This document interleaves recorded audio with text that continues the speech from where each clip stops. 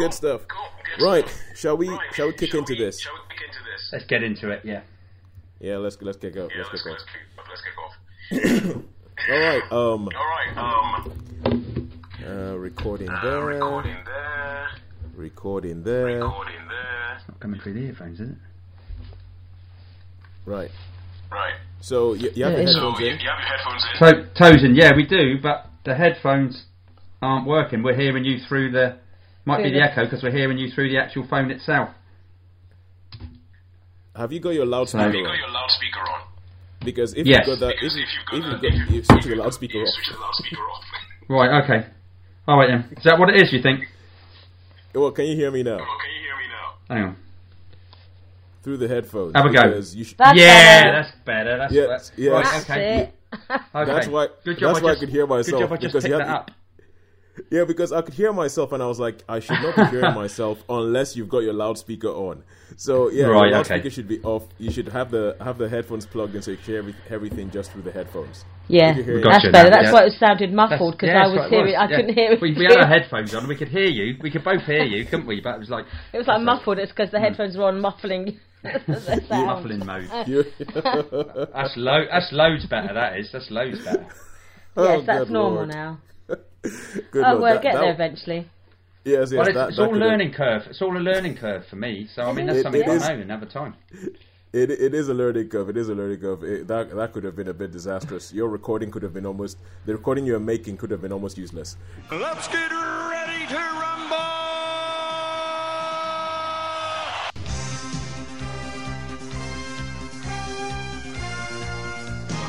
Hello and welcome to Netflix versus Cinema, the podcast that asks that question, Netflix or cinema. Where are you going to spend your money? Which one is becoming more prevalent? Is it worth it going to the cineplexes anymore, or could you just sit at home on your couch and still get the same amount of enjoyment as a cinephile? My name is Tosin and I am recording up near Coventry in the Midlands, and joining me on the Isle of Wight are Sharon. Hello. And Sean. Hiya. How are you guys doing? Good. Yeah, we're battling on. We are battling on. Really, we've got husky technic troubles, haven't we? Yeah. Oh yeah, Sharon's doing. Well, you said Sharon's doing a bit of a Lauren Bacall impression. Yeah, she is. Yeah, I'm a little bit husky because I've been breathing in cold air all week. And Sean's learning new tech every day.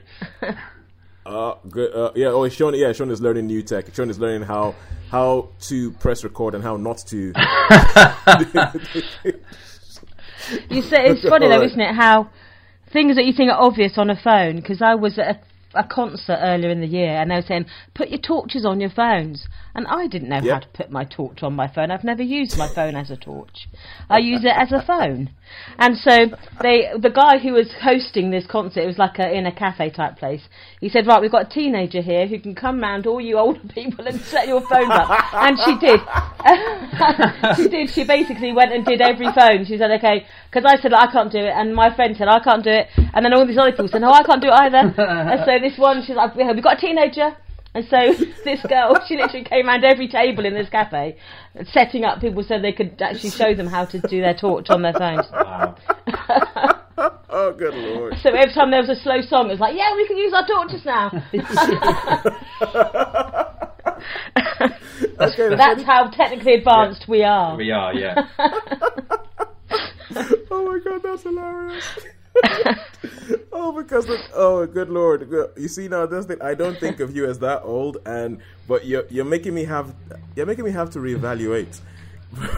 Although the only thing changing me or stopping me from reevaluating and calling you old is the fact that I feel that very, very possibly I might not be that far behind, having my own experience with that. I have a feeling I might have something to do with Snapchat or TikTok.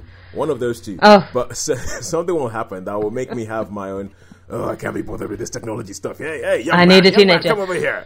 So, it's just, I mean, the thing is with the youngsters now, they're brought up with it from when they're little toddlers. I was in my 20s before I had a mobile phone, yeah. So it's like, I want to talk on it. I don't want to do anything else on it. The first, I think I've probably had this conversation many times. The first thing I remember as electronic is a massive big Casio calculator and just the basic functions on. Yeah, the that's the four size basic of a stereo. Yeah. It was, yeah. It was like these laptop computers almost, and it was like, and I was so chuffed this Casio thing that I got for Christmas, you know, and I could go, oh look, and I could make naughty could words spell like words hello, with it. yeah, Yeah, if you like, turn put it upside upside down. and I remember when I was young, growing up in Nigeria. You were the height of cool if you had yourself a graphical calculator. Oh, Yeah, it could a graphical plot graphs one. What's and a graphical everything. one? Oh right, It's okay.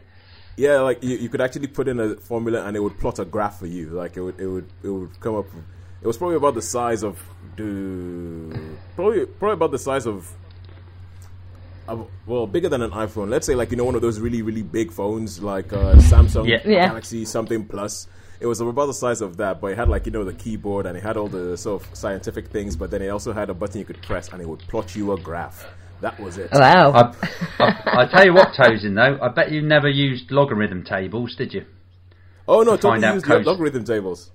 You had that little booklet with Yeah, all the. we had the Do you remember booklet, we them, had the Sham? Do you booklet ever in use them? Nigeria. Cosine, sines, and tangents. And Probably. Yeah, code Probably slice, we tangents. did. You had to go along the column and along the row and then move it along the. That's it. the That's other it. one. Oh yeah. Yeah, we Well, totally used that.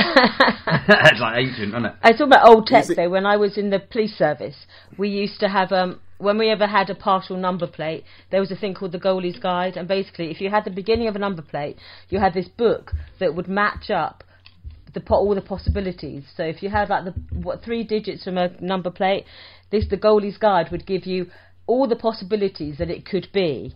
And so you had this book, so you had like a cross-reference between how many letters you had and how many numbers you had, and then you had to marry them up physically And that would by get you the working car. out. And then Yeah. you could do a couple of tests, you could do a couple of searches, and you would normally find it. If you had 3 or more numbers, you could find a number plate wow. by using the Goalie's Guide, but that's like old tech. Yeah. I mean, you had to sit there with a ruler to get the sort of line up all the lines, lines. yeah.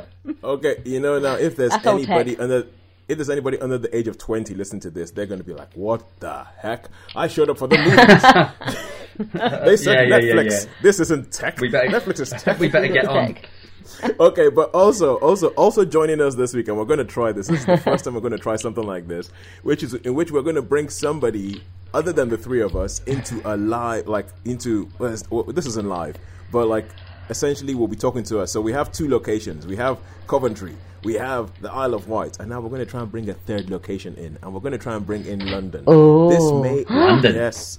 We have the a good smoke. friend and a good listener, Holly Nesling, and we're going to try and bring her in. And this might just make this technology thing last even longer. But let's see what happens. Let's see if it works. We're calling her now. Okay. Yeah, we're going to commune across the airwaves. This would be cool, wouldn't it? Yeah. Maybe we could have like a whole new. We could have like relays I of think we are people all around the spiritual world. sisters anyway because we both like shark films. Yes. I'm fully expecting there to be a period. I think we have Holly. Do we have a Holly? Yes, I'm Oh, here. do we have? Oh, we have liftoff. Hi. Hey, hi, Ollie. How are you? Hello. Good. How are you guys? Yeah, good, Yeah, thanks. we're good, thank you. Excellent. I think we're communing mentally about all the shark films that we've known and loved over the Yeah. years. Yeah, they are. Things Someone to said do. that. So Absolutely. Yeah, do you know, it's so weird. I just got to say this. Sorry, Toes. The girl's talking about sharks. Today, randomly, about lunchtime, in the thing, someone said, "Oh, I watched Jaws on the other day," and we had this conversation about Jaws, about real shark attacks, surfers, and all that. Isn't that bizarre? And now you mentioned about Sharks, eh? So it must have been a, preemptive. I think Sharktopus is a modern classic. Personally. I have to admit, not seen that one. okay, all right, okay, It's cool. Sharktopus. It's half shark, half an octopus. Oh, all right, guys, we have 50% shark, 50% octopus, 100% deadly. Okay, we have a bit of a delay, so we're going to have to be a little bit. What's the word? A little bit. Pawsy. Yeah, civilized about this. So Civilized. essentially, if somebody asks a question, I think we'll have to make it clear who we're asking the question to, and then giving a little bit of space for that person to sort of respond. I think we might. So Okay. You can be the anchor man. You can be the anchor man then, Toes. that's what Well, you are the anchor man. being Ron Burgundy has always been my life ambition. That's it. Yeah. All right, cool. You can So, try herding cats too. but first, Holly, hello, welcome to the actual podcast. Why, thank you.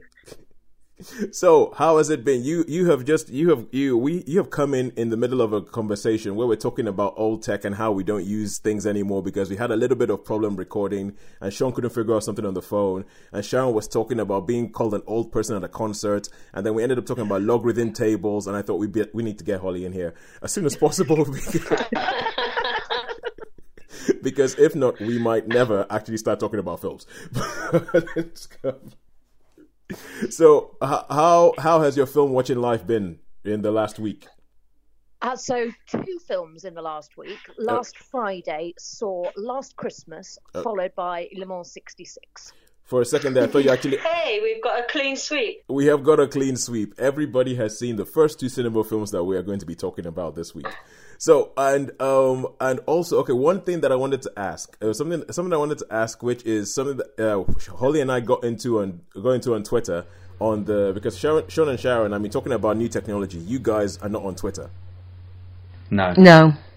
Well, I have got a Twitter account, but I haven't used it. I've got no idea what to do. I get these things come up and says, so, like you and everyone else, and I'm like, oh, right, okay. I haven't logged in the last... I think I joined in about 2005, and I've only sent 1 tweet. And I don't know what my password is anymore. No, my friend was in Was it something like, hello? No, it was more specific than that. I only joined because a friend of mine was in a hurricane zone, bizarrely, and he said the only way you can contact me is by Twitter because we won't have any electricity or any power. And I used to just email him. And so I sent 1 tweet saying, is everything okay? That was it. Are you still there? And he was, so that was fine. Okay, yeah. You know, I've watched mean tweets from like sometimes on YouTube. There's Jimmy Kimmel mean tweets. Yeah. Some of those can be quite funny, I think. But as for you, I haven't got a clue. Sharon, you know that there's probably an urban legend about your Twitter account now. Somebody's like, this lady called Sharon, she sent 1 tweet saying, is everything okay? And nobody ever heard from her again. That was it. You might have thousands of followers. I did have followers at one time. I have no idea who they were. I think I've only logged in twice on Twitter. Okay, all right, okay. But getting back to what it was that we were talking about on Twitter. So it was because on the Netflix Cinema account, I put something along the lines of the fact that the Emperor is in the new Star Wars movie is the one thing that has making me so not excited about The Rise of Skywalker, which, because we're getting towards the end of the year, we're getting towards that point where people are just sort of churning stuff out and it's supposed to be the big hitters. So Rise of Skywalker is coming up and I just thought it's making me so not excited. And Holly, you replied... Yeah, I'm excited. You're excited about the new Star Wars movie? Yes. So I thought I'll put it to everybody else. Sean, Sharon, are you guys excited about this? I have to say my excitometer is barely in the green, I have to say. I'm not in the excitement zone at all at the moment. All right. For me, I'm sort of pretty nonchalant. I'll go and see it and I'll give it a chance. But your expectations aren't high, are they? Expectations are not high. No, they're not high. But I guess you say I'm not excited about it. I'm just nonchalant. It's one of those films that I would see. I would go and see another. I am interested to see it. I want to see it because Star Wars, when it was later rechristened A New Hope, was the first film I saw at the cinema. So when I haven't seen all of the Star Wars films at the cinema. I missed the weird trilogy that they did in the middle. I watched those. Yeah. So I have since seen them, but it took me a long time to see Revenge of the Sith. About 9 years or something. So I am looking forward to actually finishing off the series at the cinema and seeing. I saw the first one there, and I've seen the last. I'm going to see the last one there. Yeah, that's it really. For me, I hated whatever it was called. What was it called? The Force Last Awakens Jedi. Or Last Jedi. Whatever. Yeah, that was. Oh, but that's the first trilogy, The Force Awakens and. No, I don't know. Yeah, these new ones. The latest one. The latest The Force Awakens and The Last Jedi. Yeah, hated them. Yep. Hated them with a passion. But I did really, really love. You know what I love, Tozen, don't you? Because I told you. And it's my favourite. Yeah, Rogue One is my favourite Star Wars. Oh, Rogue One. And I quite like. Yeah. And I actually quite like Solo. I know it got a bit of a slating, but I actually quite liked Solo. Yeah, I didn't mind Solo. Whatever that is. How about you, Toes? What's your take on Are you excited? Oh, you've already told us you're not excited. The thing is, like, because of the Emperor. Well, yeah, essentially, and this is what I was explaining. And Holly, after this, we'll let you have the floor, and you can tell us. You can try and get all of us old fogies excited about Star Wars. But it's the same age. What? Remember, we're the same age. I do know we're the same age, but you have this sort of like almost puppy dog excitement about Star Wars that I just cannot muster. I feel like, essentially, compared to you, I feel like the old man in Up. I feel like I just want to attach a whole bunch of balloons. Actually, I see there's a bit of a resemblance now, Sharon, isn't there? Something about the eyes. Yeah. I just want to attach a whole bunch of balloons to my house and float away and ignore the fact that this film is coming out. But okay, so I would my point of view, or my take on it, is that when they announced that they were going to make new Star Wars films, when Disney bought Lucasfilm, I was massively, massively wary. I was like, oh my God, what the heck? What are you doing? Don't do it. Don't touch this. Just no. Then The Force Awakens came out. I saw some of the trailers and I was like, okay, maybe they know what they're doing. I saw the film, and now the film is, as we have said before on the podcast, is a total rehash of A New Hope. It is essentially the same film, again, updated with a couple of new characters, but pretty much the same old characters and all that kind of stuff. And so after watching that, I was like, okay, fine. They know what they're doing. They understand Star Wars. But if the next film ends up being a total rehash of, let's say, Empire Strikes Back, I'm going to be massively disappointed. And that is why one of the things I really, really like about The Last Jedi, besides, I think it has quite a few flaws, but besides all of its flaws, one of the things I really like about The Last Jedi is the fact that it does not just rehash an old story and sort of warm it up and serve it to you as some sort of lukewarm rubbish. Then when they showed the trailer for this Rise of Skywalker, and it ends with the Emperor's cackle, I'm like, what? For goodness, do something new. Stop bringing old people back. You told us he was dead. Why isn't he dead? Why is he still cackling? Why is that laugh back? And I'm hoping that they're going to do a rug pull. I'm hoping it's going to be a total massive rug pull. And you're going to watch the film and it has absolutely nothing to do with the Emperor. It's not as big a deal, or it's somebody pretending to be, or something like that. But the fact, or Obi-Wan might come back in the flesh. No. Dead.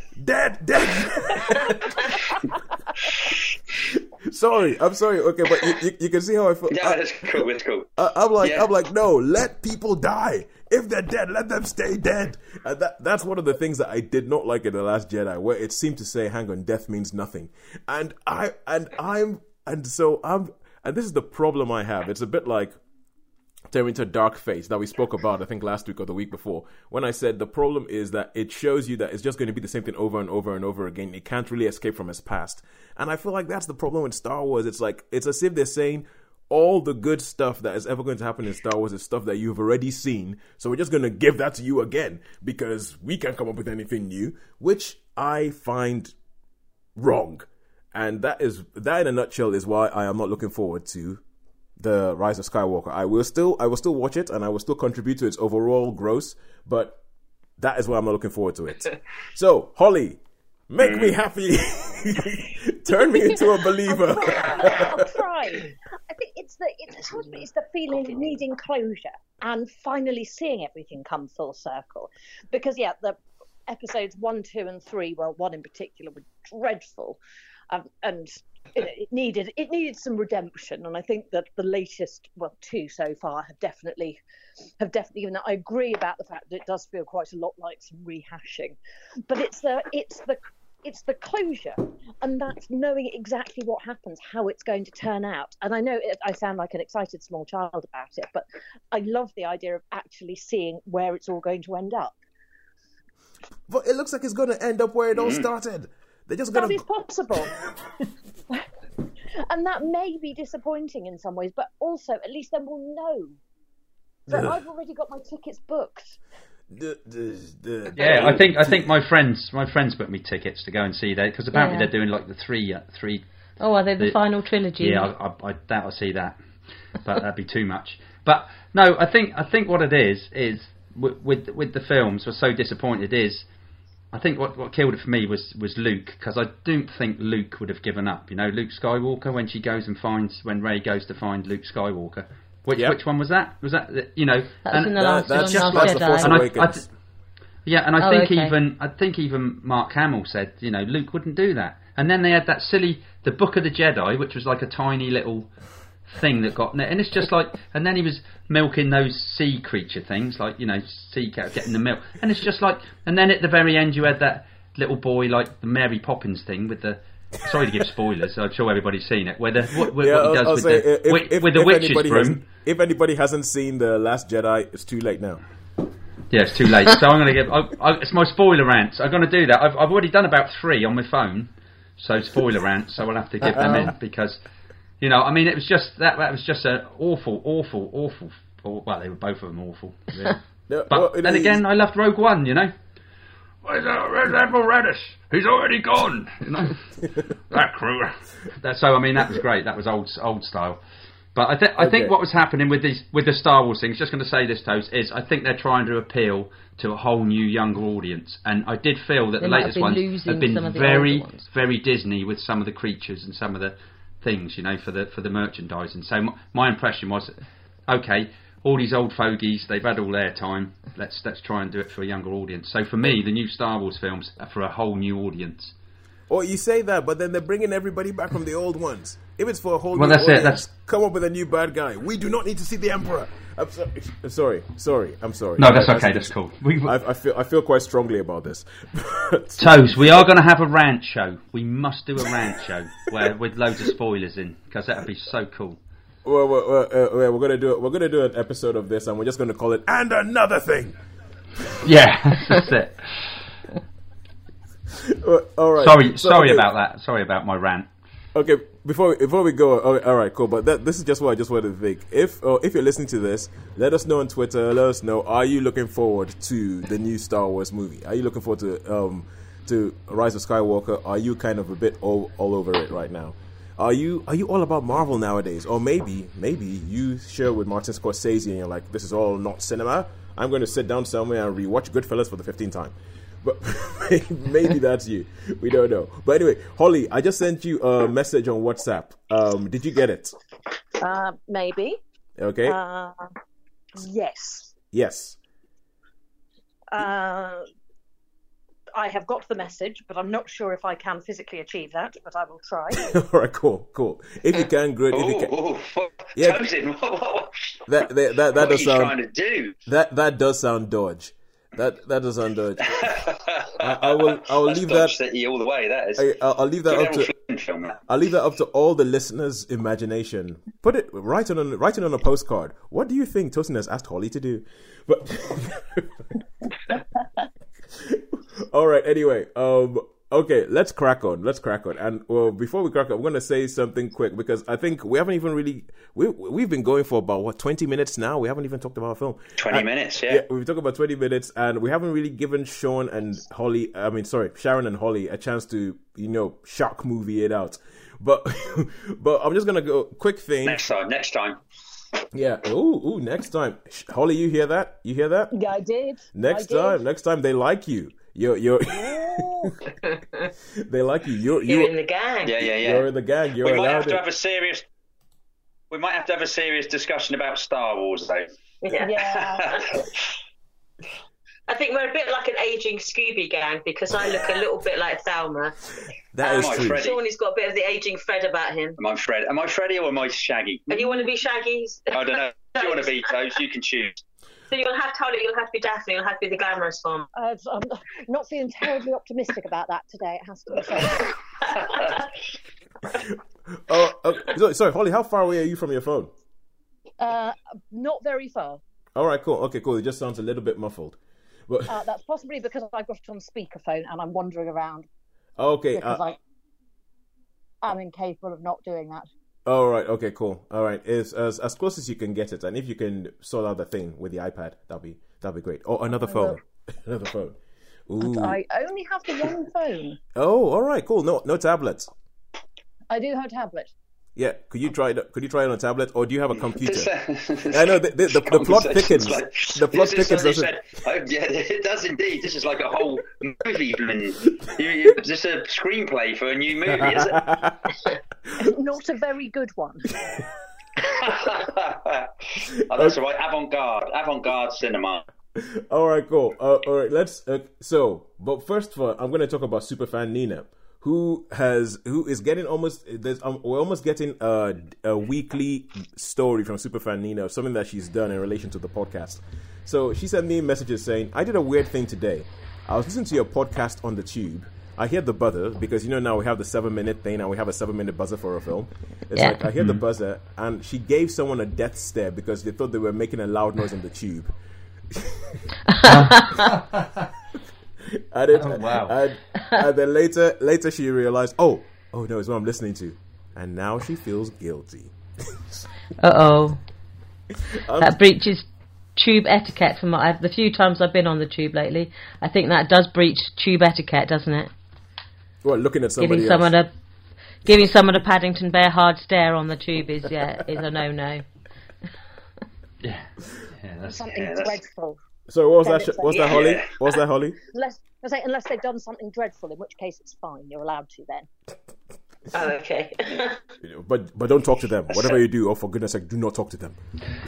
On about movie screenplays, I know this is going to sound really, really random, right? I got on a train to Woking once to meet someone, right? Yeah. And everybody was looking so miserable. It was going from London to Woking. I started singing, and they all smiled. I did. I just burst into spontaneous song for some weird reason. So it would have been great in like one of those Enchanted movies or something like that. Yeah. But Did they want? no one looked at me. They just all looked at me and thought, "What a weirdo!" I think, but I didn't mind. So let me guess. Sorry about that. Let me guess. The further away from London you got, the more they smiled. Yes, exactly. So it's funny if you look, I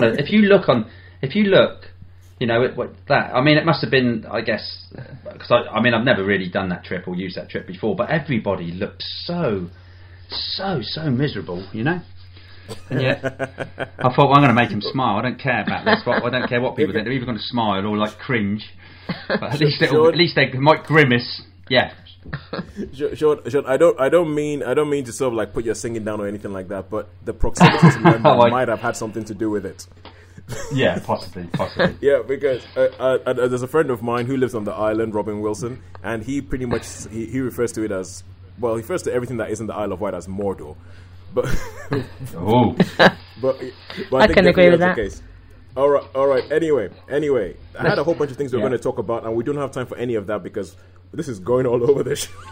We need to set the buzzer. Yeah. Set the buzzer, Toes, and we'll do the first film. Let's get on a film. Let's get out to the films. So is everybody ready? Yes. Indeed. Okay, yes, I'm ready. I'm ready. Good stuff. Okay, so position 1 is in position. Position 2 is in position. Now, let us kick off with cinema. Let us start off with cinema, and we're going to kick off with Last Christmas. Now, this is the opening salvo of Christmas movies. I think so far this year we haven't really had any sort of mega Christmas movies or anything like that.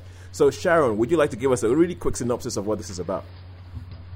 This is about a young woman called Kate who lives in London and works in a year-round Christmas shop. She has lost her Christmas mojo and she is not feeling the joys that she once did, and we find out through the course of the film that's because the previous year she'd had a health crisis and ended up having a heart transplant, and since her heart transplant she just hasn't felt herself, and so she is trying to fill that gap in her life with drinking, with sort of casual encounters with men, with doing everything she possibly can to sort of fill this emptiness that she feels inside her. And then she meets this young man called Tom, and things start to take a turn for the better for her. How's that? That's about it. Yeah, that is very good. That is very good. That was really, really good. Especially the encounter. The encounters was really that was excellent. Yes. Random encounters with men. Yeah. Give me a fist bump. Nice one. Bang. Okay, so Holly, seeing as this is you, okay, you are a listener to the show. You are an avid film goer. You are, as you keep pointing out, the same age as me. I don't think you should tell people that. People start figuring out how old I am and then figure out how old you are. But,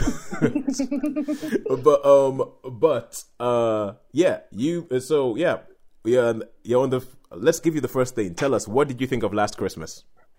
I really enjoyed it. I didn't think it was good, but I thought it was a fun experience. It made me cry a bit, but I have to admit I had spent the afternoon in the pub, so... So that will do it. Normally that's how they do it. Well, so did you ever see like being on the sofa? I suppose with the tissues. Is it? Yeah. Or It had its your moments. third bar chocolate, possibly. Yeah. All right. I enjoyed it. I thought it was a nice film. Now, Steph, my cinema buddy, was absolutely horrified by it and needed to get nachos in order to recover from the trauma. Okay, so what did you like about it that Steph didn't? We never really got round to discussing that on the basis that we were rushing into our next film. I think it was that it was double that bill. it was sweet. There was a niceness to it, and the the sort of the feeling of unsurprisingly redemption, as one would expect. Yep. It has a. Yeah, I thought it was sweet. I know that sounds so twee. Saccharine. It sounds like damning with faint praise. Yeah. But it was. I think saccharine is the right word. It was a bit saccharine, but that's not necessarily a bad thing if you're going for a Christmas film. And at least it wasn't Love Actually. So You see that on its side. It's funny you should mention that. It's funny you should mention that because the director of the film, Paul Feig, is a massive Love Actually fan. He's really? Yeah, he's such a big because I subscribe to Empire Movie Magazine, and he's such a big fan of it that they gave him a chance. They had this whole feature where they had a director to interview a director of their choice, and they said, Paul Feig, which director do you want to speak to? And he's like, Richard Curtis. I want to speak to him about how he made Love Actually, because he's such a massive Love Actually fan. And there were bits of this where I could totally see the influence of Love Actually, including, funnily enough, the Emma Thompson bits of it. But all right. So, okay, Sharon, Sean, what did you guys? No, let's be civilized. Let's go, Sean, then Sharon. Okay, yeah. I mean, it's not really my sort of film, and there hasn't been, as you can gather, there hasn't been a lot on at the cinema really, which is why we've probably all seen the same ones we have. Yeah. And it's probably not a film that I would, if there had been other things on, I probably would have gone and seen something else. So I would say, yeah. I mean, I didn't think it was particularly brilliant. But then again, it was okay. It was for me. It was an okay film. It was a little bit saccharine, but I did think, to be fair, I thought the acting was quite good from Emilia Clarke. Yeah. I did think she played. I mean, because I saw her when she was in the Terminator film, wasn't she? Recently? Nobody came good out of that. Nobody came good out. No, I know, but I mean, it was awful. And I thought Genesis, because I've seen her in Game of Thrones as Daenerys, obviously, and I thought, oh no, you were going to be a dud. I bet you didn't see Me Before You, did you? No, I didn't see Me Before You. But is she in that? Is she any good? Oh no, that's super saccharine. Oh yeah, that's a That's like super hanky weepy. film. Yeah. No, I didn't see that. But yeah, but I thought she was quite good in this. So she's redeemed herself a little bit in my eyes. So yeah. I mean, all I can say about the film is, yeah, it was okay. It's not like it's not something. I mean, then again, Should we put that on the film poster? You could say okay. That's a horrible word, isn't it? Okay, nice. Yeah, it's okay movie. You know what I mean? It was a little bit. It was alright. So yeah, but then I'm not. I mean, everybody raves about Love Actually, and yet I think that's an okay film. It's the same. I wouldn't. There's strands that are excellent, but there are also strands that you can fast forward if you watch it on DVD. Thinking, I'm not bothered about that bit. So many people watch it again and again, and I don't think it's one of my films that I think is one of my overrated films. That's my opinion. Okay, all right, okay, cool. So Sharon, what did you think of Last Christmas? Well, I have to say my response is slightly lukewarm about it. Yep. There's aspects that I did appreciate, and other aspects that I just thought were laying it on a bit thick for my taste. So I thought the guy Henry Golding, who played Tom, I thought he was charming. I thought he played that role very well. I think Kate as a character, didn't love her, I have to say, and so because you really need to identify, or you really need to root for the main the real main protagonist, I didn't really warm to her terribly.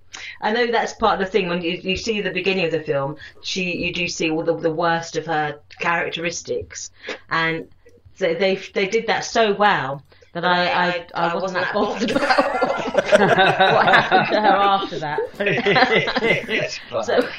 So when she did start to redeem herself, as it were, I was a bit like, oh, good, let's sing a happy song.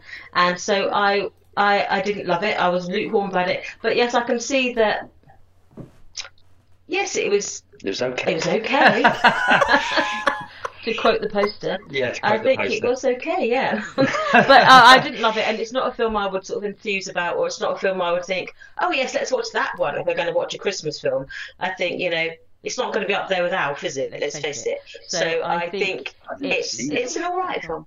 You haven't seen Alf? I've never seen Alf. Sorry. Okay, all right, cool. So what about you? What I thought about this film. Now, I think this film, it's admirable. Essentially, I'm gonna come off first of all and say this is a 3-star film. It is the most 3-star of 3-star films I think it can get, and it's admirable that it just tries to tell a nice simple story straight down the middle. There's no sort of like ironic thing. There's no postmodern thing. There's no meta thing. There's nothing. It's just kind of like, oh, we're gonna try and tell a nice Christmas movie. A nice Christmas story, which means, and with that being the case, it can feel a bit like, an EastEnders Christmas special or something like that goes a little bit out there, because there isn't really much. Essentially, Sharon, your synopsis was quite short, and that's because there isn't really much in there. You can kind of guess where the film is going, because you can. I mean, and talking about putting things on the poster, there's something that they put on the poster that kind of clues you in before you even watch the film as to exactly what's going on. And when the trailers were released, there were a whole bunch of theories as to what this film was, and I'm not going to tell you which ones were, but some of them were just bang on the money. And a big deal was made about the fact that the film is called Last Christmas, which is the name of a Wham song, and the fact that this film was inspired by the songs of George Michael, and the songs of George Michael do appear throughout the film, but I feel like they are so rubbish the way they're used. They don't fit into the film whatsoever. There is no reason for them to be there. They just go, we need to go from one scene to another. Yeah, put Waiting for That Day on. Yeah, that'll work. Oh, we need to go from one scene to another. Oh, Jesus to a Child. Oh, yeah, that's it. And it's like, I'm like, why did you use the song like that? That was just rubbish. So the whole big thing about the film was, that they said, inspired by the songs of George Michael and Wham. That's rubbish. I mean, it's just not used at all. I agree that it's not used well. Yeah, it's not used well. It's really, really not used. It's used in a way that made me think, why did you bother? You've actually made the film worse by putting that in there. And I agree with you. The performances are good. I think Henry Golden's really, really good.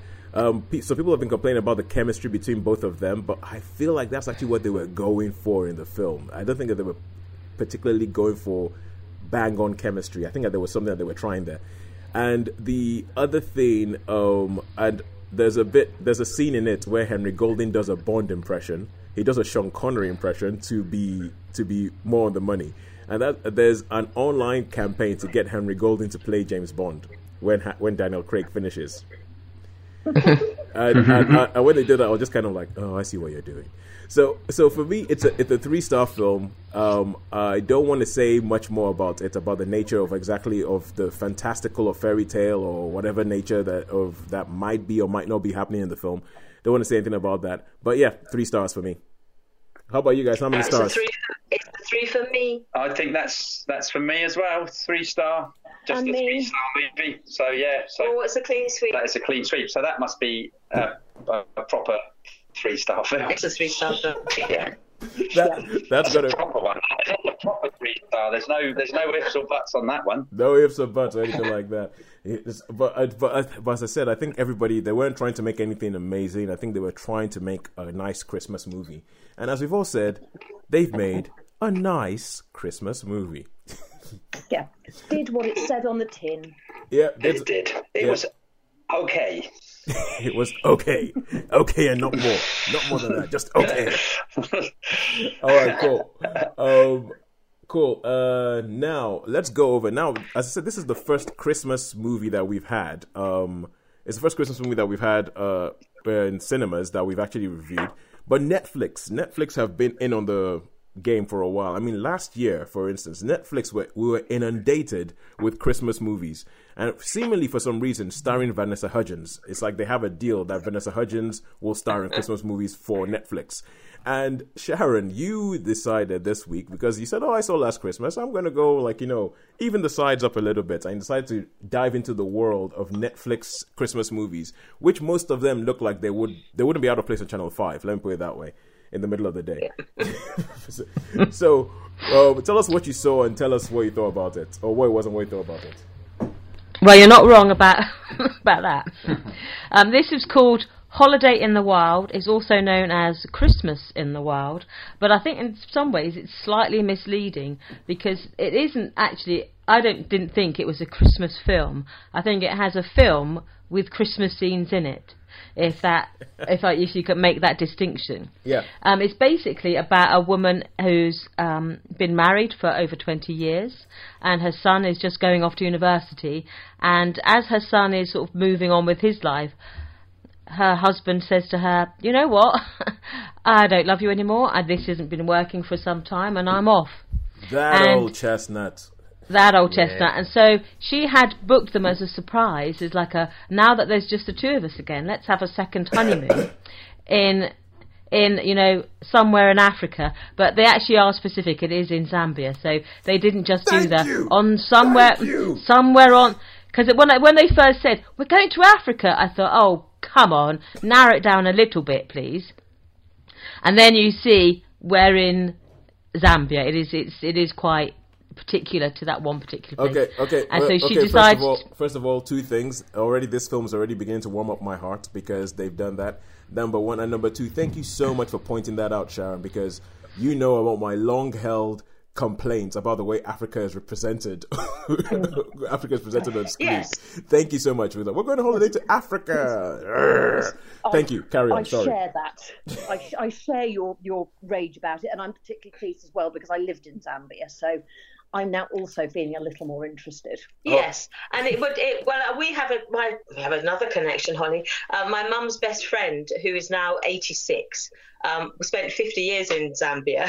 Oh. So it's one of the few parts of Africa that I have a sort of a little bit about. She was a missionary nurse, so she worked in a mission station there that had a hospital. So it's in a sort of area near to where the mission station was. So I was like, hey, I know that part of the world a little bit. But anyway, she decides that this second honeymoon, instead of scrapping it and sort of having a miserable time on her own, she decides that she's going to go to Zambia and experience the safari, basically.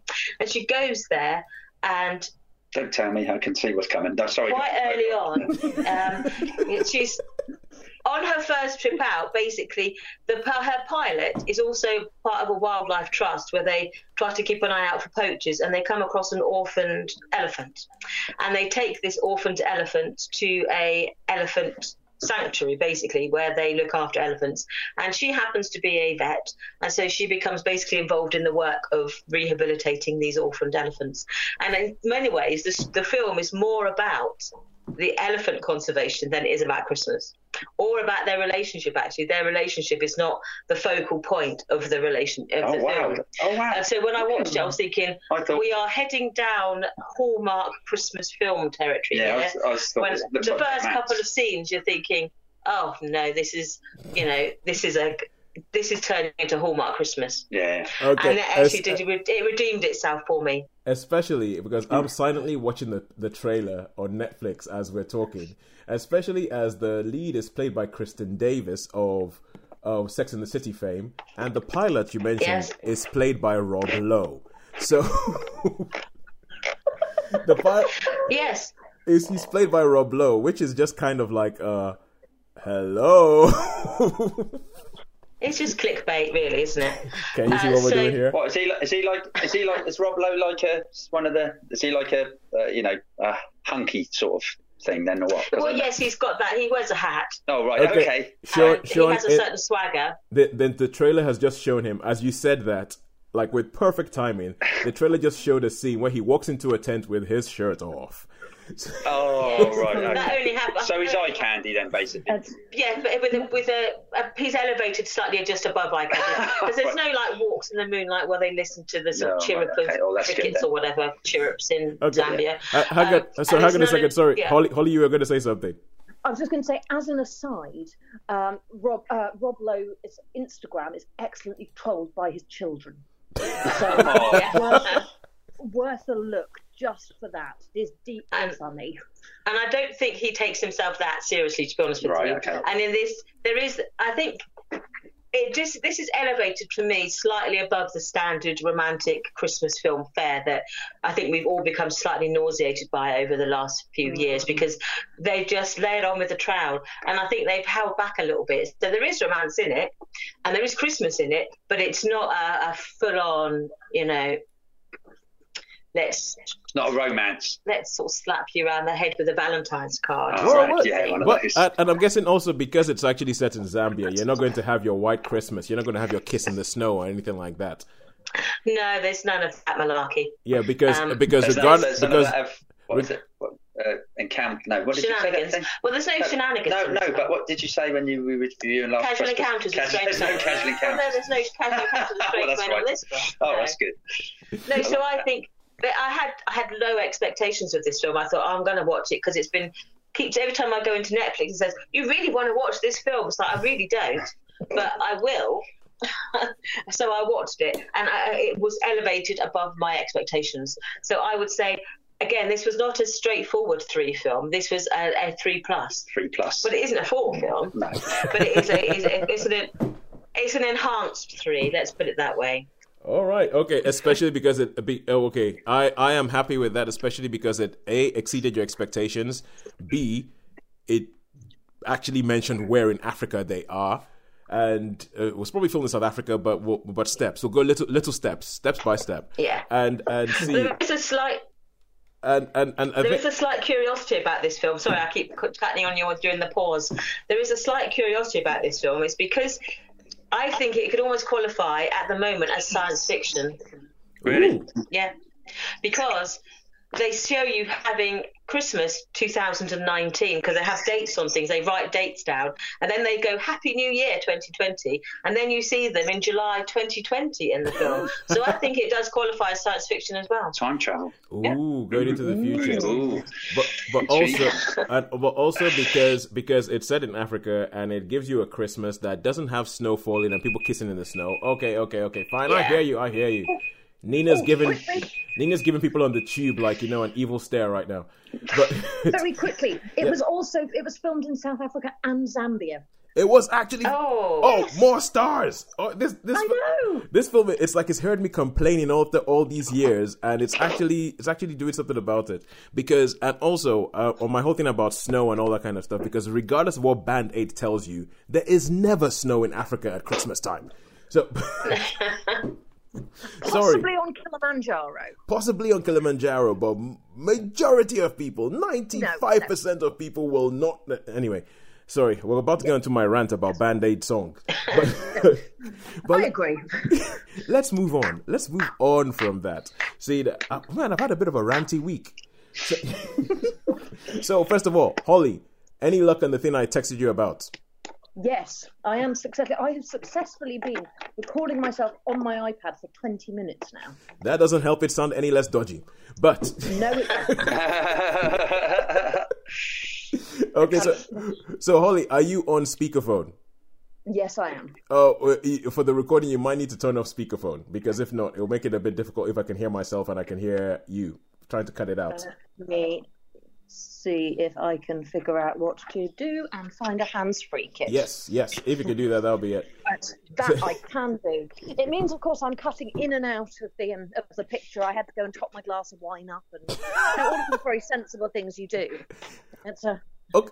I'm very efficient like that. All right, now you see, Sharon, Sean, this is where we have been falling short. I mean, I'm here sitting in my office with my recorder on a toolbox. I mean, I know I've been in Sean's house. So I know that you guys are probably sat in the dining room, just sort of sat down there. Maybe... No, we're not actually. What? We're huddled around Sean's work desk in his bedroom. We're in my bedroom. Oh, good lord! Oh my god! Oh dear, yeah, no, it's intriguing, people. Yeah, that is a mental picture, isn't it? We might need to put an explicit content thing or content thing on this. It's like parental advisory. Maybe so. Well, we figured you two were having such an interesting time that we better pitch in so we can keep up with you guys. Okay. Excellent. But my point is that Holly has figured this whole thing out, and she's like, glass of wine, and listen to people prattle on. So look, while I swan around my house, what are the cats doing? Exactly. What are the cats doing, Holly? One of them is asleep on the sofa behind me. Say hello, Max. Hello. Am I saying hello? You will be saying hello. Yes, Max. Yes, Max would like to be greeted. Can I get some? Hello, Max. Hello, Max. Hello, Max. What? I've got a mental picture here of Max, quite a big, large grey cat. No, probably totally wrong. Large, yes. He is tabby and white. Tabby and white. I would have banked on Tabby. Yeah. And his sister, Callie, is, I think, asleep under my bed, and she is black and white. Oh. And they are both very badly behaved. They both are large cats. They both weigh 5 kilos. Oh wow. Okay. Yes. Decent size. Oh, anyway. All right. I'll say hello, Max, and just so you know, you're a cat, Max. Stop being so demanding. I bet it's great though. Are they affectionate cats? Oh, very. And I'm not ruling out the possibility that one of them won't come and join in. Ah, cool. They like my video calls for work quite a lot. Do they purr like if you stroke them? Do they? Sometimes. Very selectively. But Callie talks a lot. She comes and finds me, and she says hello, and I'm expected to follow her round the flat to wherever she wants to be, to either give her a stroke or pick her up so she can climb onto a wardrobe because her legs aren't long enough to jump. Okay, welcome to Netflix versus Cinema versus TechWatch versus Countryfile. But all right, cool. This is okay. I'm absolutely loving this. This is so totally freewheeling. I don't have a clue what's going on anymore. But we're going to try and talk about films, and we're going to try and talk about Le Mans '66. Now, Holly, we'll give you the lead on this one. You want to just tell us what Le Mans '66 is about? Very, very, very high level summary. Ford Motors decides that they want to put up their own car to beat Ferrari at 24 Hours of Le Mans in, unsurprisingly, 1966. So, lo, we have a film about doing precisely that, which doesn't sound like it's selling it, but it's a lovely film about, again, it's a lovely film. Lovely is my word of the day, clearly. Again, about sort of redemption and overcoming and all that sort of and competition stuff. And all that competition, and what drives mostly men to do things like, compete in things that are essentially death rockets. All right, cool. Okay, so thank you for that. This is a film that was originally called Ford versus Ferrari, which I think is a better title. But due to copyright law, it cannot be called Ford versus Ferrari in the UK or anywhere in Europe, quite frankly. So it's and if you look up on Google, like when I looked up at my local cinema what films are playing, Google actually still calls the film Ford versus Ferrari. It says Ford versus Ferrari played in Coventry. I'm like, I think you'll find that's Le Mans '66. So, Sean, what did you think about this? Well, this is totally. I mean, if you think, I love the Shelby. I love the Shelby models. I love the Shelby car company. So, and I thought Matt Damon as Carroll Shelby did a terrific job of this. Yeah. I mean, Matt Damon. Loads of people. Matt Damon. Matt Damon, yeah. So, but he was really, really good in this. This is probably one of the best roles I've seen him in. Yeah. And I wasn't. Whereas Christian Bale has been one of my favourite actors of all time, I didn't think he was quite up to par in this film. For some reason, I don't know why, but Christian Bale didn't quite. I mean, other films he's been in, like Hostiles and films, he's been absolutely first class. I mean, I'm not saying he was bad, but he just wasn't quite. I don't know if it's if it was the like Birmingham type accent or English accent, but I don't know. It just didn't do it for me. I thought Matt Damon was class, and I love the story and I love the cars. The GT40, classic, would be worth like millions. Funny enough, I saw this on the mainland because I was going to go and watch Once Upon a Time in Hollywood again with the extra bits. Oh yeah. But the guy who lives next door to my mother, he's really into his cars and that. And I saw Le Mans was out. I thought, oh, and so we went to watch this together so I could pump him for questions. And he was because he's been to Le Mans. He said they must have filmed this at Le Mans and they've just put up old. Because that's exactly what it's like. It's exactly the same with the Dunlop Bridge and everything. And he was telling me all this stuff about it. So yeah, I mean, I thought this was a terrific film myself. I really, really enjoyed this movie. Yeah. Totally immersed. It'd be one that I would watch again. I wouldn't hesitate to watch this again. Yeah, I found out something about the film this week which made me like it even more. All of the racing in it was filmed for real. There was no CGI in the racing. Yeah. Oh, sorry. Yeah. I was going to say that as well. No, it is. It's brilliant. It's like Baby Driver. That's why I love Baby Driver because. Toes, I'm going to go on my rant now about car chases in films. I was actually thinking about this. I was watching the film. I was thinking Sean hates car chases. Well, what do you think about races? Because this isn't a chase; it's a race. It's a kind of a chase, but what did you think? So go. Rant. Car chases. Yeah. I loved it about that because you could tell it was all the proper driving. Everything was. There was no CGI. There was no ridiculous cars getting beat to hell and lasting for like 100 minutes in a film. You know what I mean? Just going on taking all. So no, but listen. I mean, I'm not really a big fan of motor racing in any stretch of the imagination. But when it comes to things like that, I mean, I did like the James Hunt film. Rush. That was particularly. I thought that was particularly good. Yeah, so that was a good film, and I would put that up there with this. And yeah. Do you remember the film with Steve McQueen where he did a film about Le Mans? That was called Le Mans. Le Mans. Yeah. Steve McQueen stars. Only he could. That's a split screen film. Split screen. Yeah.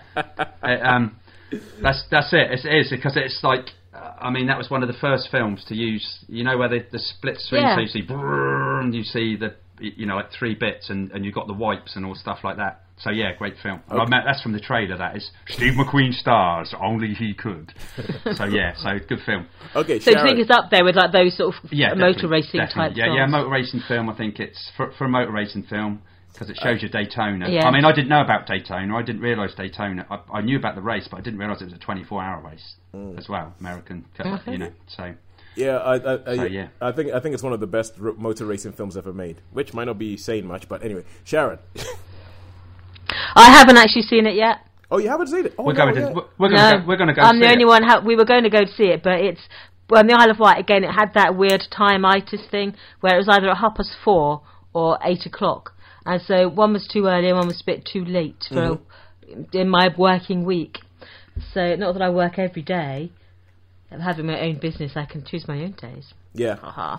But it would the times were just crazy town. So I haven't actually seen it yet, but it's one I do want to watch. All right, cool. And I've heard good things about it, so I'm hoping to catch that. I should have some more time next week. We're having a couple of days off, so I should be able to have a bit of a time to get there during the day. Yeah. Also, I'm going to say about this. It was in a few of the. It was quite historic for me. It felt quite historically accurate as well for the fact that they had to use British. They had to bring over the British drivers. Not the drivers. For the remodel of the vehicles. So I was quite pleased that they acknowledged that. Yeah. There's that scene, isn't there, with the big TWA where thing. they bring it. They say just off the plane from England. I didn't understand why, but anyway. But I quite like this film. I thought it was a very, very good film, and I think it's one of those boys and their toys films where it's all about a whole bunch of men trying to build something.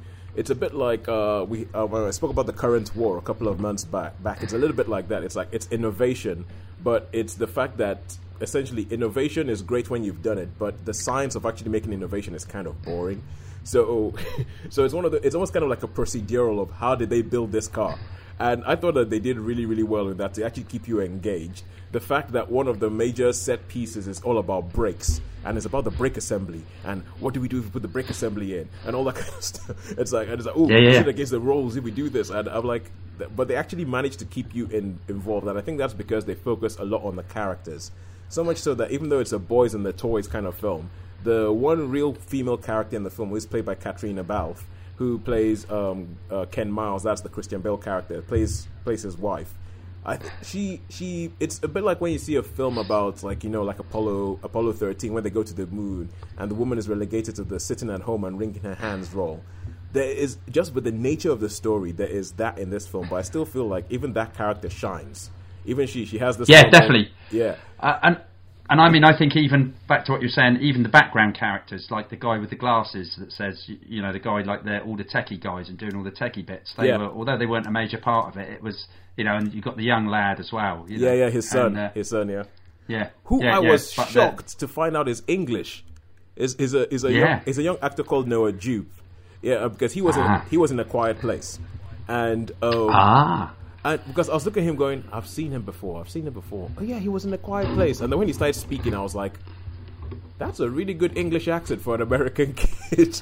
so much so that I was like, no, this is going to bother me for the rest of the film. I had to take my phone out of the cinema. I had to be that guy. Take my phone out of the cinema.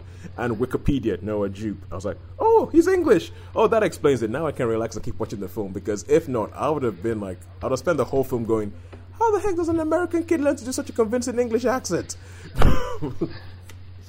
But yeah, good. Oh, I really, really enjoyed the film. I thought it was really good. I think it goes into the detail of it, but I think it's just so immersive. Like, it just immerses you in this 1966 world, or 63 to 66 world.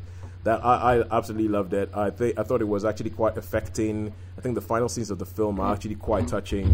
I feel like the Ken Miles character is well, I know that you said you didn't like. I quite like Christian Bale's performance, and I think that the character himself was somebody who I felt endeared to. I wanted good things to happen for that character. So yeah, I'll give it a 4 out of 5. Yeah, 4 out of 5 for me. Definitely top end 4 out of 5. Holly, I know you told us what the film was about, but we didn't ask you too much what you thought about it. Yeah, I loved it. I thought it was absolutely superb. As you said, I thought the characters were well put together, engaging. The story really did have you, you know, sort of on the edge of your seat, which you wouldn't expect for something, as you say, that's so procedural. Yeah. But it managed that. It had you know, it had pace, it had tension. Yeah, I found the end very, very moving as well. Of course, this was the second film I'd seen that day, and had, of course, as we've already established, spent the afternoon in the pub. So you're giving the listeners a very, very one-dimensional picture of you. You were in the pub for an afternoon, went to see 2 films. You're now watching around with your cats and wine. Come on. Yeah. Doing weird things with your iPad that Tosin has asked you to do. I mean, it's exactly. It's, you know, this is London middle class living for you. I'll have you know. What did you guys think of John Bernthal? Oh, Shane from Walking Dead. Yeah, Shane from The Walking Dead. Yeah, I mean, I don't know with him. I can't. You know, he's in Punisher as well, isn't Punisher, he? Yeah, that got bad. I could have done Punisher as a thing, but I started to watch it and it's gradually got worse. So I don't know. I don't know with him. He's also in Baby Driver. Yeah, I know he's in Baby Driver. Yeah, that's true. Well, guilty confession. Yeah. I was just going to say. Yeah, I mean, I'm not saying. Holly, you were saying? I was just going to say, I still haven't seen Baby Driver. I may have to rectify that this weekend. Oh my goodness! I'll fix it. I'll fix it at the weekend. I promise. Okay. Okay. Cool. Yeah. You know how like they liked you and you were welcomed back. You might just have messed that up, Holly. No. Cool. That's cool. Catch up. It's been on my watch list for ages. It's just that I've been trying to avoid politics by rewatching all of Law and Order SVU. So I've been slightly distracted. It's a really good way of avoiding politics, though. I could recommend it. Watching the gradual reduction imagine a facial expression that Olivia Benson has as the Botox increases. I did wonder about that. But anyway, so Sean, to answer your question, what do we think about Jon Bernthal? I think he's really, really good. I think he's one of these actors who can come in and he can give you sort of like dependable Americana masculinity, if you get what I mean. Like he'll just come on, he'll just dependable. He can also be quite brutish, can't he? He can be this brute, but he can show sensitivity as well. So I think he's more versatile. That's okay. Yeah, no, I'm not saying he's particularly bad, but I mean, my jury's out on him. Really, I can't really. The funny thing, I'm not sort of saying that Christian Bale was a bad performance. I'm just saying it wasn't one of his top-notch ones. Okay, but the funny thing you say about Sharon, you said about Jon Bernthal being like really, really. What's the word you said? You said brutish, versatile. No, you said versatile. Brutish. Versatile. I said that as well. The funny thing is that the first thing I ever saw him in was a half-hour sitcom, like one of those sitcoms like Friends and everything like that, called The Class. Okay. Yeah, that was the first thing I ever saw him in, and it was a TV show that lasted like one season. It wasn't really that great. It was kind of like Friends light, and I thought, oh, okay. And most of the people in it I'd never seen before, and I saw this Jon Bernthal guy. I was like, okay, cool, yeah, whatever. The next time I saw him in Walking Dead, I was like, oh, he's taking a step up in the world. The next thing he's the Punisher. I'm like, wait, aren't you that guy who was trying to get laughs in The Class? what's going on here? But yeah, I do think he is quite versatile, and it tickles me that he played a character called Lee Iacocca, who is the guy who ended up taking over Coca-Cola and making Coca-Cola the biggest company in the world. And I think I love the fact that you have all these sort of like little details in the film that they just put it as it doesn't matter what he did at Coca-Cola because he was at Ford at this time. So I quite like the film.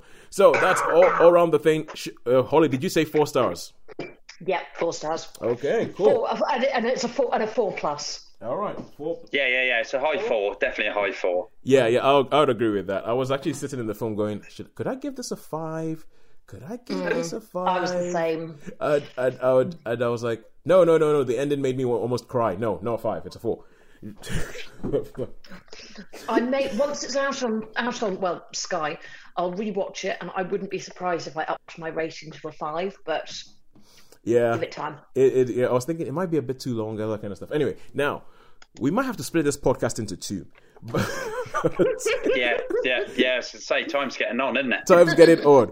Okay, do we reckon we could do 20 minutes? 4 films, 20 minutes. Cool. Let's do this thing. All right, cool. So now, I could do mine quite quick. Well, we've done all the ones I've seen, so I'm gonna just say, oh yeah, that sounds nice. Yeah, me too. Ditto. All right, okay, cool. Right. So now we go back to Netflix. So we're going to talk about a TV series called The Politician. So on the show, we have some rules. If we're going to see a TV series, I've seen it. You've seen I thought you might have. I thought you might have seen The Politician. So it's like, and if we're going to talk about a TV show, we have a couple of rules, which is like if we're going to talk about it, we have to have seen the entire season. B, it has. That's really it, isn't it? Yeah, we have to have seen the entire season. And so I watched the entire season. Yeah, with the series, yes. Yeah, with the series, yeah. So for the first time, you can't be watching it. It's got to be it's got to be something you've watched. One viewing. Yeah, something you've watched for the first time. And number 3, this is a Netflix original. So The Politician. It stars Ben Platt as a guy who's in high school. And this is a guy, from the first scene of the show, you are let into the fact that he believes that his destiny is to be the president of the United States. So he has done everything. He has studied all the presidents and what happened and how they made it to the White House. And he has sort of done an average and said, 95% of presidents were the high school presidents. So I am going to be my high school president. That is my destiny. I will become high school president, and then I'll go into the next thing, and this will end up with me in the White House. And he just has this burning desire, this sense of entitlement or a sense of entitlement or sense of destiny that this is going to be my thing. So he has to become high school president. And the whole first season is largely about his campaign to become high school president in this school it's kind of weird, but it's kind of like an upmarket. If you think Beverly Hills 90210, I don't think you'll be that far off. It's like an upmarket school, people drive like convertibles to school and all that kind of stuff. And it's all about the kind of different things that they do. It's pretty much if you think of a political campaign but put into a high school. There's bits of this that made me think that it was like if you've ever seen House of Cards, the American House of Cards. it was like House of Cards season 2, but set in a high school. and so he has like he has like he has a campaign team who are with him, and they're like, yeah, we're going to follow you all the way to the White House, and they're doing things like they're checking and going, oh, we've polled everybody, and you have a 95 patch, you're 8 points in the lead in the race, and this is for the high school president thing, and it's that is the general idea. Holly, what did you think of it? Really enjoyed it. Thought it was relative fluff, but very much enjoyable relative fluff. Yep. It had some good twists and turns to it. It stars Gwyneth Paltrow as his mum. Who's rather wonderful actually. She is really good.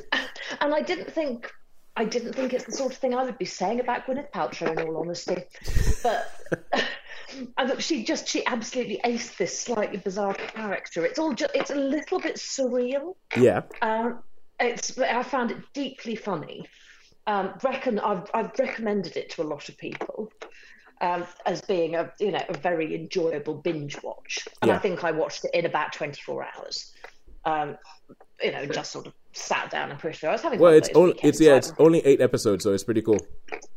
I did over the course of I think 36 to 48 hours. I watched all of that and all of Unbelievable. It was wow. I got contrasting style and content. Yes. But yeah, I really enjoyed it. Probably give it a 3+. Okay. Could even push it up to a 4 depending upon my mood. Yeah. But definitely recommendable. Good twists, good turns, well constructed. The characters are caricatures. Yeah. But that makes them very enjoyable caricatures, and it is more than a little ridiculous, and has lined itself up beautifully for a second series. It has, which I'm itching to watch and want to know when it's out. So I'd say it stands on its own 2 feet. Well, okay, yeah, I would agree with everything that you said there. I would agree with everything you said there about the show, because it's created by Ryan Murphy, who is the same guy who created Glee, American Horror Story, American Crime Story, or is it American True Crime, whatever that show is called.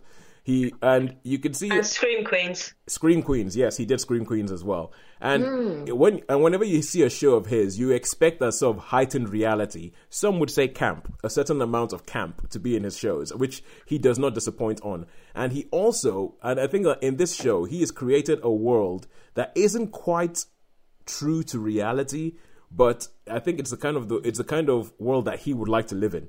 So he's created a world in which, it's set in Santa Barbara, and there's this upmarket school, and it looks like an upmarket school, but it's a kind of school where kids who drive European convertibles to school, like, I don't know, let's just say a Maserati or something like that to school, go to the same school as a kid who comes from the wrong side of the tracks and walks and takes the bus to school. It's like, and I don't think that there's that many schools where you have like that sort of like high level of rich person and that level of person who's living below the breadline coming to the same school. He's created a school in which the principal is a black deaf woman, and I'm just kind of like, I don't think that would happen. A black deaf woman wouldn't be the principal of like a really, really high. So it's a heightened world, but I think he's used that heightened world to say a lot of things about politics, the way politics works, and the way it sort of like goes into people. And what is it about certain people who feel that they're supposed to be in power? Where do they get that from? Why is it so important to them to be in power? And you have a lot of scenes where they're asking this about the character whose name I've totally forgotten, Peyton, where it's like, why is it so important for him to be in character? But I think the characters in this film, in this show, are crazy. They're mad. They're all over the place, and it's just funny. And it has Jessica Lange showing up. How many stars are you going to give it, Toes? If we got to crack on, mate. We got to crack on. How many stars? I'm going to give it a 4. You're going to give it a 4. Yeah. So okay. All right, cool. And that was the only thing I'd ask was, just by looking at the trailer and the pictures, I haven't seen it obviously. I'm getting a little bit of a Wes Anderson vibe, a little bit of a Rushmore vibe. Would you say that was? Is it there? There's elements of it. There's a very, very sort of like tiny element of it, but it isn't massively. Oh, sorry. There we go. Time's up.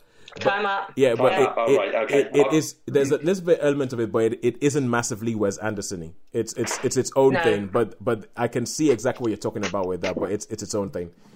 Oh yeah, because it's also I'm gonna have to put a plug in. I'm gonna have to charge up something. So, okay, cool. Sorry, cool. mate. No problem. Okay. No problem. That looks promising anyway. Okay. While you're charging. Yeah, go ahead, Holly. I'll just say I'll actually amend my score to a 4 as I'm thinking back. It's a few weeks since I watched it, and I really did enjoy it so much, and I'm having all sorts of flashbacks of things that were particularly brilliant. Yep. I totally agree. So while Sean's putting that, while Sean's getting stuff plugged in, I would say, and Sharon, sorted, yeah, we're okay. We're good. We're good. Okay, cool. We're good. Just a quick thing, and to help with the Wes Anderson thing, it also stars Bob Balaban, which might help with the Wes Anderson thing. But anyway, now, Sean, we're gonna talk about a film, and this is a film that puts us in a bit of a weird thing, because obviously we're talking about Netflix versus cinema, what you can see at the cinema versus what you can see at home. But increasingly, over the last couple of weeks, the line is blurring, massively blurring, because we're gonna have The Irishman coming out soon, which is cinema, and with Martin Scorsese saying what he said about cinema, it is obviously cinema. It's going to be released in cinemas, but I think most of us, apart from maybe Holly, because you're in London, will see this thing on Netflix, and it's going to be released I think it's actually out in cinemas at the moment, but it's but most of us. Yeah, it's coming straight. Yeah, I've already had a email saying you may want to watch this. Yeah, The Irishman. I may not, what? Yeah, The Irishman. Yeah, The Irishman. Is that from Netflix or is that cinema? Netflix. Yeah, Netflix. Yeah, you get a lot of that. Yeah. So they're really plugging this one, aren't they? This one's being plugged a lot. Yeah, and also, there's a film that I watched recently called Brittany Runs a Marathon. And it's a film that I heard about was going to be released in cinemas, and I was like, oh, well, why is that? Why can't I find it in cinemas anywhere near me? And the same weekend it was released in cinemas, seemingly, I turned on Amazon Prime and it was right there, and I was like, what the? This is supposed to be in cinemas. What's it doing at home? And now, Sean, you're talking about a film today that I was trying to find in cinemas because I really wanted to watch it. And then you come onto a WhatsApp chat and you're like, oh yeah, I saw this at home on Sky Cinema, and I'm like, what? This is supposed to be in cinemas. How could it be in cinemas and on Amazon and on Sky Cinema at the same time? What is going on? Well, I've got to be honest. I was surprised as well, Toes, because they even showed the trailers at the cinema. They showed the trailers for this in the cinema. Yeah. I remember seeing the trailers for it, and I thought it was just a cinema release film. But I was looking at Sky Movies because I got the Sky things there and that, and I thought Little Monsters, and I thought, oh, it's probably something like Monster House or something like that. You know what I mean? Yeah.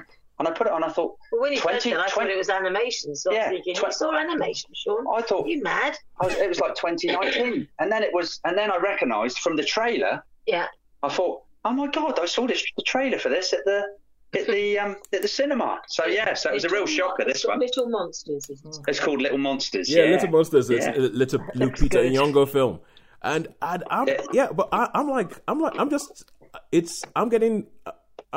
essentially, this is something that we talk about a bit. Because Sean, this is the kind of thing that makes me think, very soon it's going to be, what's the point of going to the cinema if it's going to be released in the same weekend? I wouldn't have known it. Yeah, I wouldn't have known about it because I was going to go to the cinema and watch Midway again with John, our friend John. You know John. Yeah, and then we decided he had to have a pizza, John. And he said, "Oh no, I can't." Hello, John. Yeah, and he was like, "Got a new motor?" Yeah, I can't. Yeah, hello, John. Got a new motor. Yeah, Happy John. You know, they call him Happy John. It's called Happy John. That's his new nickname. Holly, now if we ever do a quiz, we're called Happy John's Emporium. So Okay, Holly, if you ever make it to the Isle of Wight, we'll introduce you to John, and you will understand why he's called Happy John. Because it's a furthest than you possibly think. But it's only, but he's great. He has got a sense of humour, really. Isn't he? Yeah, really? He is really, yeah. So anyway, Happy John. So I came back and I thought, and I was flicking through, and so I ended up watching this because I thought, well, I just about see it because it's not at the Isle of Wight cinema or anywhere like that, So, yes, it's not in any cinemas near me. It might be one of those. I was going to say it might be one of these films that doesn't make it. So what's it about? Okay. Basically, it's a zombie film. I guess you could say a zombie film. It's this real loser guy, Australian guy that's like, he loses his relationship. He's living at his sister's place, and he does some not very good stuff.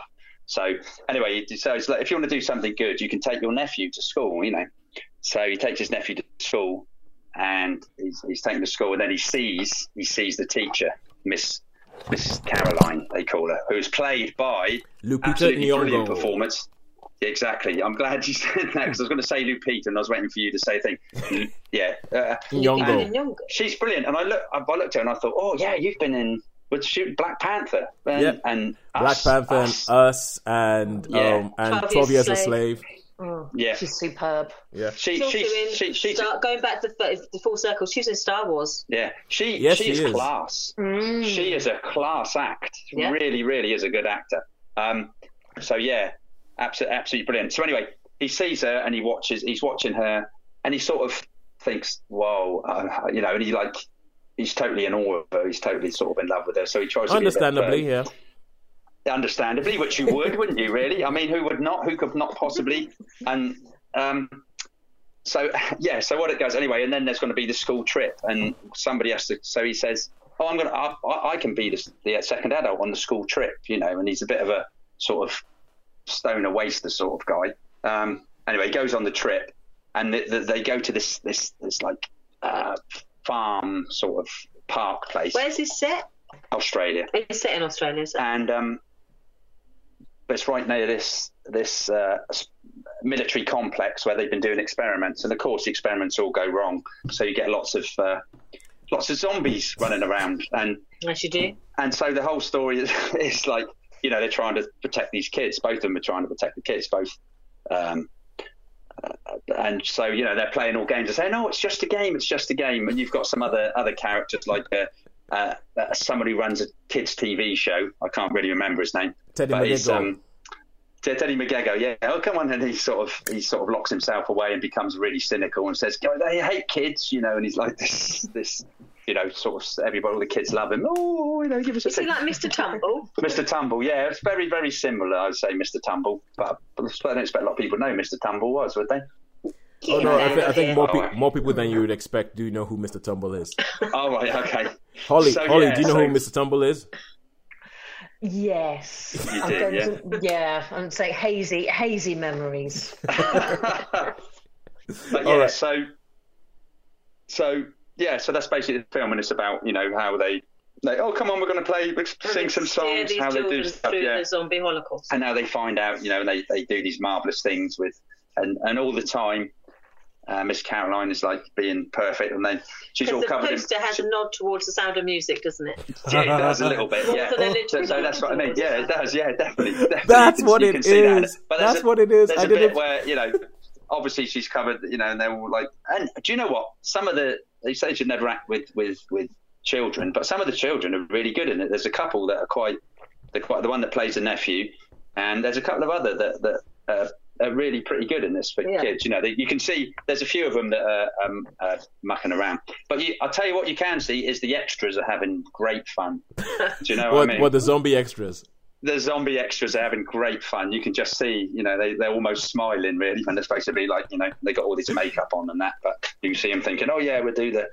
Because they're slow zombies. Oh, okay, shuffling zombies. So yeah, there's slow zombies, which is really, really handy because, it gives you time to... to take a few out. You tend to get slow zombies in the comedy ones, yeah. You tend to get a slow zombie there. You do, yeah. So well, yeah, because a fast zombie with kids, that doesn't sound like a. That doesn't sound very fun, does it? That doesn't even sound like an enjoyable horror. I'm sorry, it just sounds like it just sounds like someone's being massively evil for no good reason. So, yeah. All right, cool. So, what did you think? Okay, my thoughts really were it had moments. There were moments in it which were really good, and there were moments in it which was like, don't kill our buzz here. We're enjoying it. Oh, sorry, yeah. I mean, shall I use my favourite? I'm going to not use that word anymore because that's not. It wasn't like really, really good. Yeah. And it wasn't like really, really, really bad. Yep. So I guess it was. But then you don't like Shaun of the Dead, do you? No, I think like we were saying about that other one. All right. Yeah, and I mean, I think Shaun of the Dead's overrated film. It's okay. There's that word. I love it. Okay, but I think it's overrated film. It's okay. Then, it's nice. It's nice film. So it's an okay film. So this again, it's an okay Is film. there a character called Barbara in this, just to be honest? That I don't know, Sharon. I've got to be honest, really, because it was just one that I watched and I didn't really get that much into it. Okay. I didn't relate with the character who plays Dave, you know, the guy who goes on the trip. I mean, it was okay. As time went on, as the film went on, he became a little bit more endearing. But no, the highlight was definitely Lupita. She was a class act. Yeah, I have to say. Yeah. So, but on the whole, How many stars then? 3. 3 stars. all right. I may just be downloading it right now. Oh right, okay, okay, yeah. you It'd know- be interesting. This is what I want I'd to love see. you guys to see it because I'd like to get your take. Well, if on it's it. still a bargain price on Sky, I might see if I can get it. No, Yeah. it's Well, you might be. if you have Sky, you can watch it. You can stream it from Sky. Like if you have a Sky, which I do. Well, my dad does. So yeah. All right. Same thing. So yeah, my dad does. He has Sky, so you can actually stream it on Sky Cinema without paying any extra. So but because once you said that this was on Sky, Sean, I was like, what, really? And my only problem is that if you told me this afternoon, I would have watched it by now. But Oh wow. but when you said it, I was like, oh, haven't got enough time, and I can't put back the recording of the podcast. It's long enough anyway. So we're gonna. Well, you leave. can let me know. You guys can watch it. But and yeah, I let me think know. the 3 of us will probably try to see Little That'd be Monsters. so cool. Yeah, I'd like to hear your. I'll view try on to it. see it. All right, cool. Oh, yeah.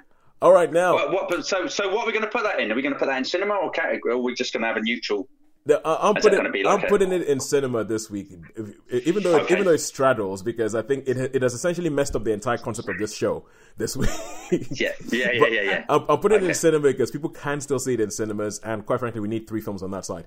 So now we go back to our final film of the evening. We got there, guys, finally, and this is a film that Sean, you started watching in Thailand, you finished watching it in the UK, and then we said last week that we were going to let you talk about it and tell us what you thought about Bangkok Hotel. So what is it? What did you think? Fire away. Or Bangkok Hell, to give it its name, is Nor Chor, but it is, it was on Netflix. So Bangkok Hell. I mean, okay. I didn't. Bangkok Hell, yeah. So this is a Thai movie, and it's been out a long time. It's been out 2002. I've just seen that. I didn't realise it was that. I didn't even see the time. I'm just looking on the computer, and it says 2002. So it's been out a while. Basically, it's a story. This guy, he has a car accident. He kills someone, and he gets put in prison. He gets put in this prison, and I mean, there's some really, really, these Thai prisons. I would never want to go in one, because I watched another film about why Thai prisons. I don't know. The only thing I know about Thai prisons is Bridget Jones's second film. Oh right, okay. But anyway, she quite liked it. Hotel Bangkok. No, this is called Bangkok Hell. But but Hotel Bangkok was the first classic Thai prison film. Right. Yeah. And there's another one with A Prayer Before Dawn. That does Prayer Before Dawn. Yeah, I think I might have reviewed that one. Yeah, you did. But anyway, back to this, and this is obviously, there's some really, really nasty, horrific stuff. There's bullying, there's drugs, there's not, and obviously he's mixed up in this, and he's not really that much of a criminal. So the governor of the prison says, look, if you work for us as you tell us what's going on and all that, we'll make life easy for you, give you easy life. So he becomes a bit of a grass, becomes sort of to tell them stuff. And when he's in this prison sorting all this stuff out, he meets people that are in there, that have been in there for, really, it's not, they shouldn't be in there. They've been he finds this one old guy that says, oh yeah, I got done because there were 10 things that I did. I've got 10 years for each offence. You know what I mean? When they were like, he stole 10 coins or something. He stole 10 coins. Yeah. And he's got and he's been in there for so long. And then there's a blind guy that's in there, and he's got these other people. And so, you get some sympathy with him, and then obviously he fesses up to some of these nasty ones because he knows they're planning an escape. Mm-hmm. And he sort of says, look, I won't say anything and all that, but you've got to take these people out with you. You've got to take these. There's 3 of them that he thinks don't deserve to be in there. Yeah. So he says, if you're going to escape, you've got to take these people, and I won't say nothing. You can just get on with it. So and that's basically the story. So he goes to prison. He does some nasty. He sees a lot of nasty things. He sees these people that he thinks don't deserve to be there. So he arranges this. So and then there's like a little plot twist at the end. So I won't give any spots. You'd have to watch that because it's quite interesting. It turns out it was all a dream. maybe it is a subtitled film. So if you're not into your subtitles, as it is in the Thai language. I mean, for me personally, I'm quite okay with subtitles. Especially the Southeast Asian. Yeah. And I like some of the Korean films. I mean, the Korean film's great. You know how I feel about anything with Mads in it, so I will happily watch a subtitled film if I've got pretty pictures to look at. Yeah, that's it. Yeah. How about you guys? What are you like with subtitles? Better in the cinema than home, because I'm incapable of focusing on just one thing at a time. I'm a compulsive multitasker, which means that sitting down and actually watching and focusing on the subtitles doesn't always work. In the cinema, perfect. Love them. That's it. Yeah, I mean, I can understand that. I can relate to that one. I mean, I'm quite good now at watching subtitles on TV.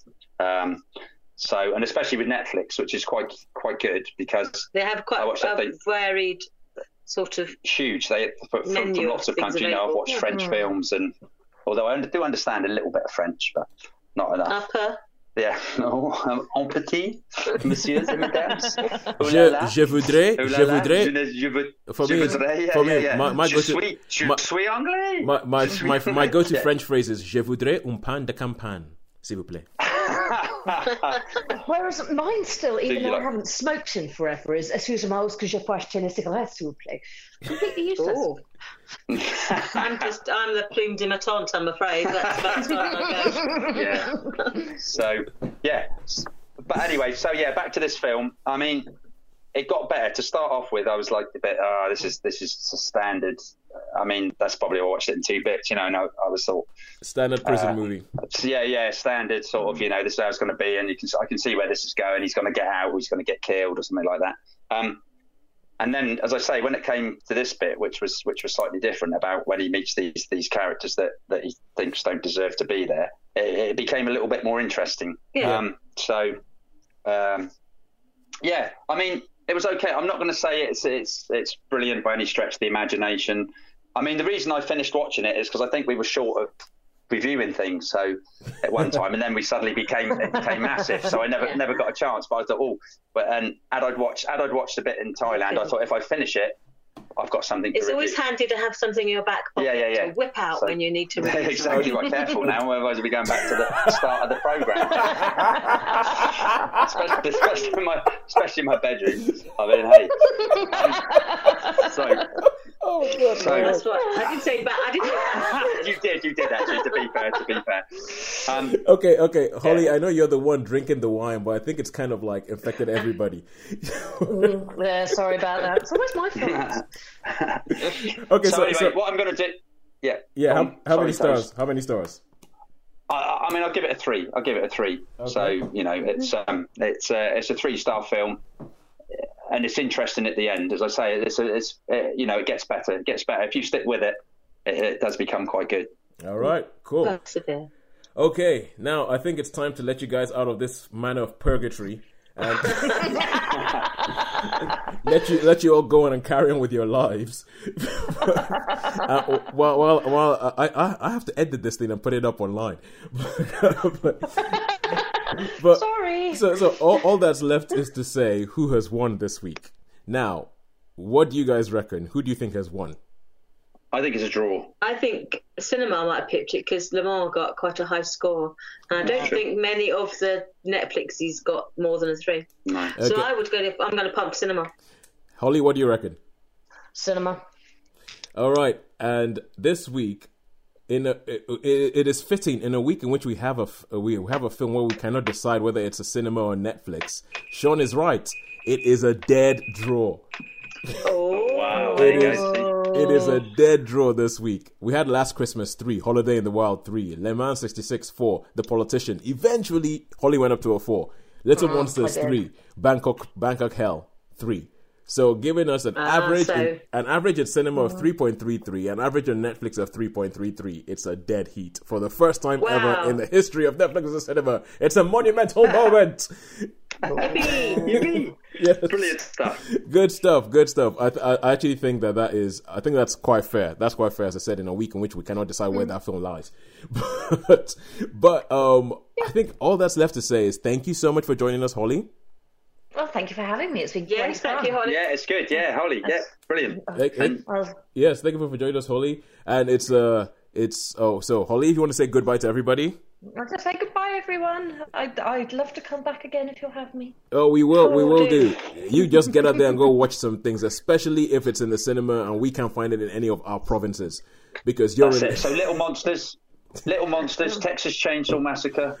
No, only joking. So yeah. Okay, so hey, Holly, is there anybody you want to say hi to?